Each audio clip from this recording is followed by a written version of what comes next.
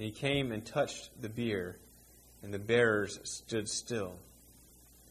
And he said, "Young man, I say to you, arise." And the dead man sat up and began to speak. And he gave him to his mother. And fear seized them all. And they glorified God, saying, "A great prophet has arisen among us, and God has visited his people." And this report concerning him spread through the whole of Judea and all the surrounding country. The Gospel of the Lord.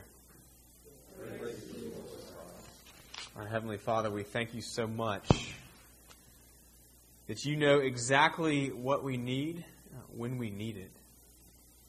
And that you are here present with us tonight and you have opened your word to us. We pray now that you would open us to your word written and your word incarnate, Jesus Christ, in whose name we pray. Amen.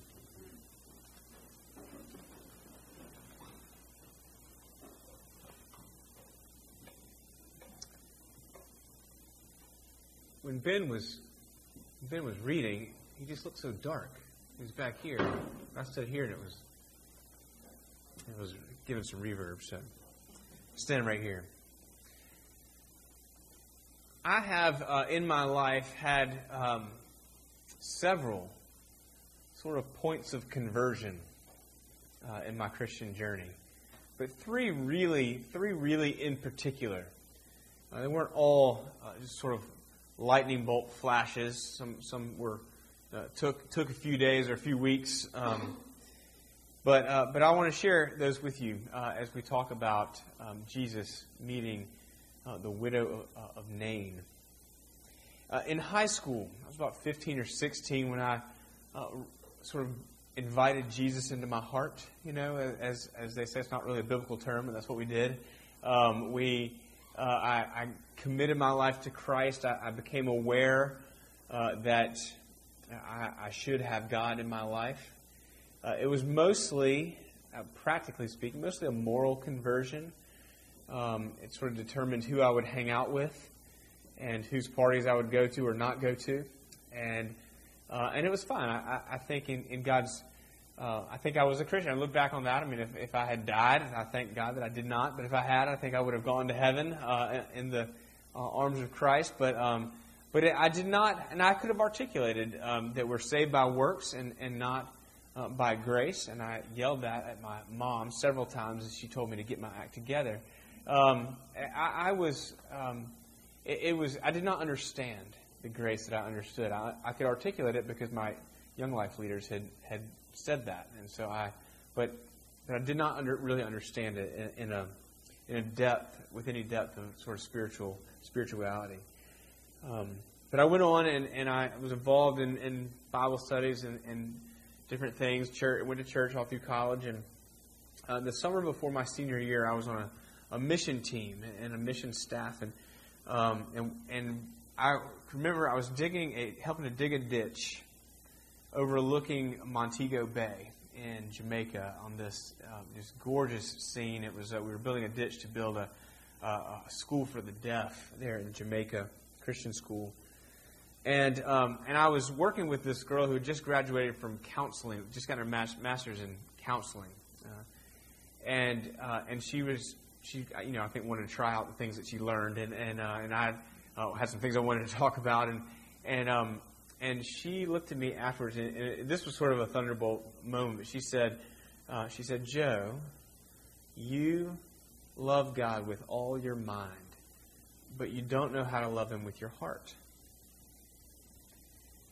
And my response to her was, "Well, gosh, I'll have to think about that." She said, "See, how does it make you feel?" I don't know. I can't. She said, "That's what I'm talking about." So that began sort of a long, somewhat painful process of sort of opening my heart to the Lord and wondering why I wasn't emotive and sort of going through all of those things. And that was sort of a second conversion. I began to let God into places in my life and in my heart that I wasn't proud of. And again, that was a powerful experience for me and sort of governed a lot of the next years of my life. And yet, I think looking back, I still believed that my job as a Christian was to work hard so that I could get good enough so that I had no longer needed Jesus Christ. I no longer needed the cross. I was supposed to be good enough for that. That was the assumption I was working on. I don't know who told me that or if anybody told me that, but that's sort of what I was working towards. Until my pretty deep into my first year in seminary, when the light bulb sort of went off, and I sort of had my third conversion, and I realized, oh my gosh, I realized that what had happened to me in high school was that heaven had broken in to a sinner's life. And, I didn't, I wasn't one of those guys. I always envied the guys who had the big story, that, I woke up in a ditch and Jesus appeared to me and, like a dove. And I just had like these crazy stories. And I thought, well, I'm never really that crazy. And I just, I was kind of good and I kind of got better. I mean, it wasn't a big story until I realized in seminary that it was a sinner saved by grace. That's really what I was. And I had always thought that when I came to Jesus in repentance, that his sort of attitude was, oh, you again? We've been over this before already. Don't you remember? You said you weren't going to do that thing, and you did it again. And okay, one more time. I'll give you a little bit of grace, one more time. And just this sort of frustrated Jesus. And it was there that I realized, this third conversion, that I realized that the whole point of Christianity is that Jesus isn't mad at me for having need of Him. And in fact, He just recognizes that, and He's taken care of that need on the cross of Christ. And He had given me new life in His resurrection.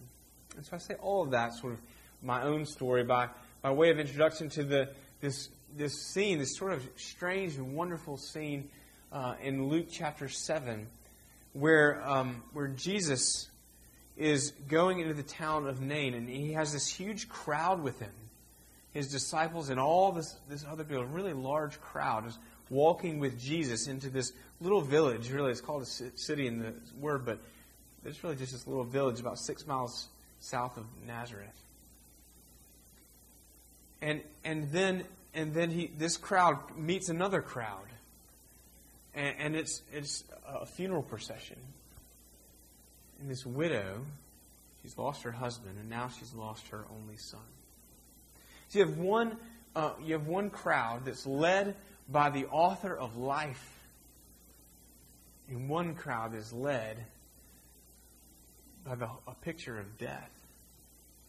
And there's this enormous collision at the corner of First and Main in Nain. When I don't know if you remember a baseball player named Frank Thomas from the 90s. He was mostly he was a big giant first baseman, mostly with the Chicago White Sox. And I used to love this commercial. I think it was a Nike commercial, and it was one of those. It was sort of black and white, slow mo, and so it just a lot of suspense. And he said, when I'm coming home from third base and the catcher has the ball, it's like two trains colliding. And then in this, in the black and white slow mo, they collide, and the catcher's mask comes off, and the ball goes flying, and all you see is cleats as Frank Thomas slides across, and the umpire's safe, and then Frank Thomas says, "I'm the big train," and so and I just always thought about that, and that's what this is. We have a procession of life colliding with a procession of death, and Jesus is the big train in this. I don't know if you catch just the misery of the widow's situation. It would be awful. If you know someone who in our day who's lost a husband and then lost her only child, that would be a really tragic occurrence. But in her day, a woman had to have a man to provide for her. That was how. If she did not have a man to provide for her, then this is not any sort of statement on equality or anything. It's just how it was in that society. That if she didn't have a man to provide for her, then she was automatically outcast. And so her son, death, was sort of a parable of her own life. He was physically dead, but she was socially dead now. And she was financially dead now. And you can imagine just the anxiety, the anger that she might have had at God. Whatever she was a woman who was acutely aware of her own need. And she had no idea of how she was to have that need met. Have you ever been in that place where you just think, well, this is it. I mean, I just have to suck it up, and I just have to sort of succumb to this awful thing. There was death all around this woman.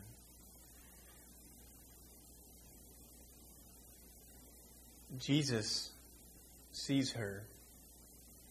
And the first thing to see is that Jesus had compassion for her at her point of need. This is the same word when in the parable of the prodigal son, where the son's kind of moping back, and it says this, from a long way off, the father saw him and had compassion towards him and ran to the son. This is the same word, compassion. Jesus had compassion. His heart reaching out to her heart, his compassion for her at her point of need. Now, Jesus, what he said is interesting, is what he did not say. He did not say to her, "Oh, honey, you're going to meet someone else. Life is. It looks bad now, but there's another the butcher over here around the corner." He didn't say that. He didn't say, "Well, gosh, let's just think about what you have that you could sell, and that'll get you through a little bit. Maybe you can start a little business or something."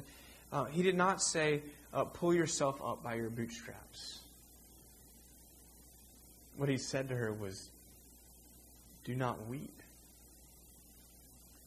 Now, if you had said that to her, if I had said that to her, it would have been an audacious thing to say to a woman in that situation. Cruel, really, even. And she probably wondered, who was this? You think her procession is mourning. His procession is all happy. Who are you to say to me, "Do not weep"? But she was speaking to life itself, life himself. And really, she was speaking to the only answer to her grief, Jesus Christ. So, as the answer to her and her point of need, he turns away from her and speaks to the man who is dead, to her son. He touches the bier, and he says, "Arise." Now, in the Old Testament, Elijah raised someone from the dead. He had to pray to the Father. "Father, I pray that you would give life here to this child," and the child was raised. Peter also. "Father, I pray that you would come." Jesus doesn't pray to the Father. Jesus speaks into death. Reaches down into death, oopsie daisy, and brings him right back up into life. He did not pray to the Father, but exercised his own authority to speak into death and bring life. Jesus is divine. And that's why he's the only answer for this woman at her point of need. And the only answer for you and for me at our point of need.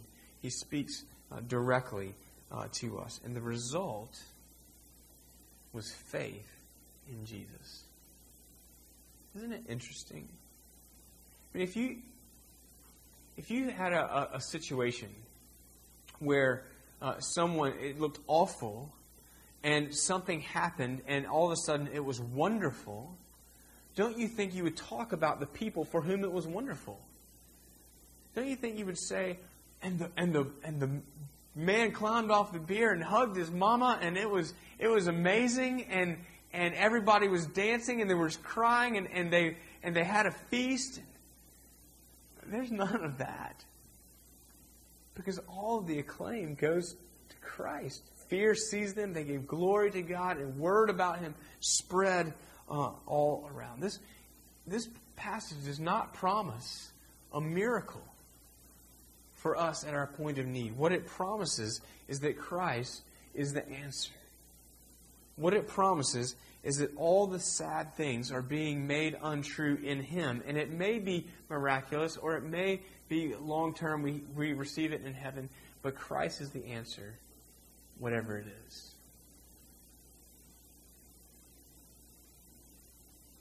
So Jesus had compassion.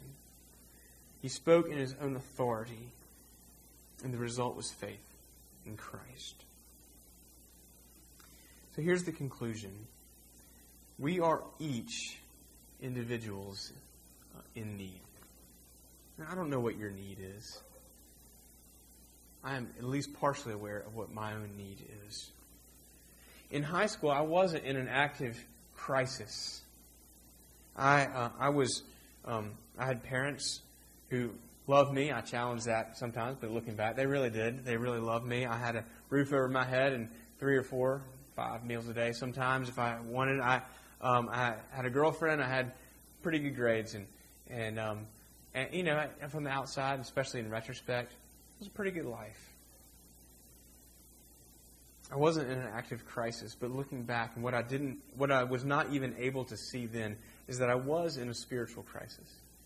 Apart from Christ, I was in a spiritual crisis, as is everyone who lives or dies apart from faith in Jesus Christ. He didn't tell this widow that He would meet her halfway.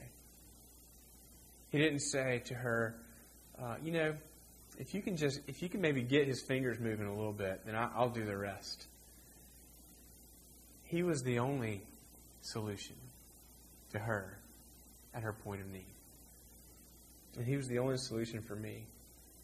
And He's the only solution for you. Like I said, I don't know what your need is, but I know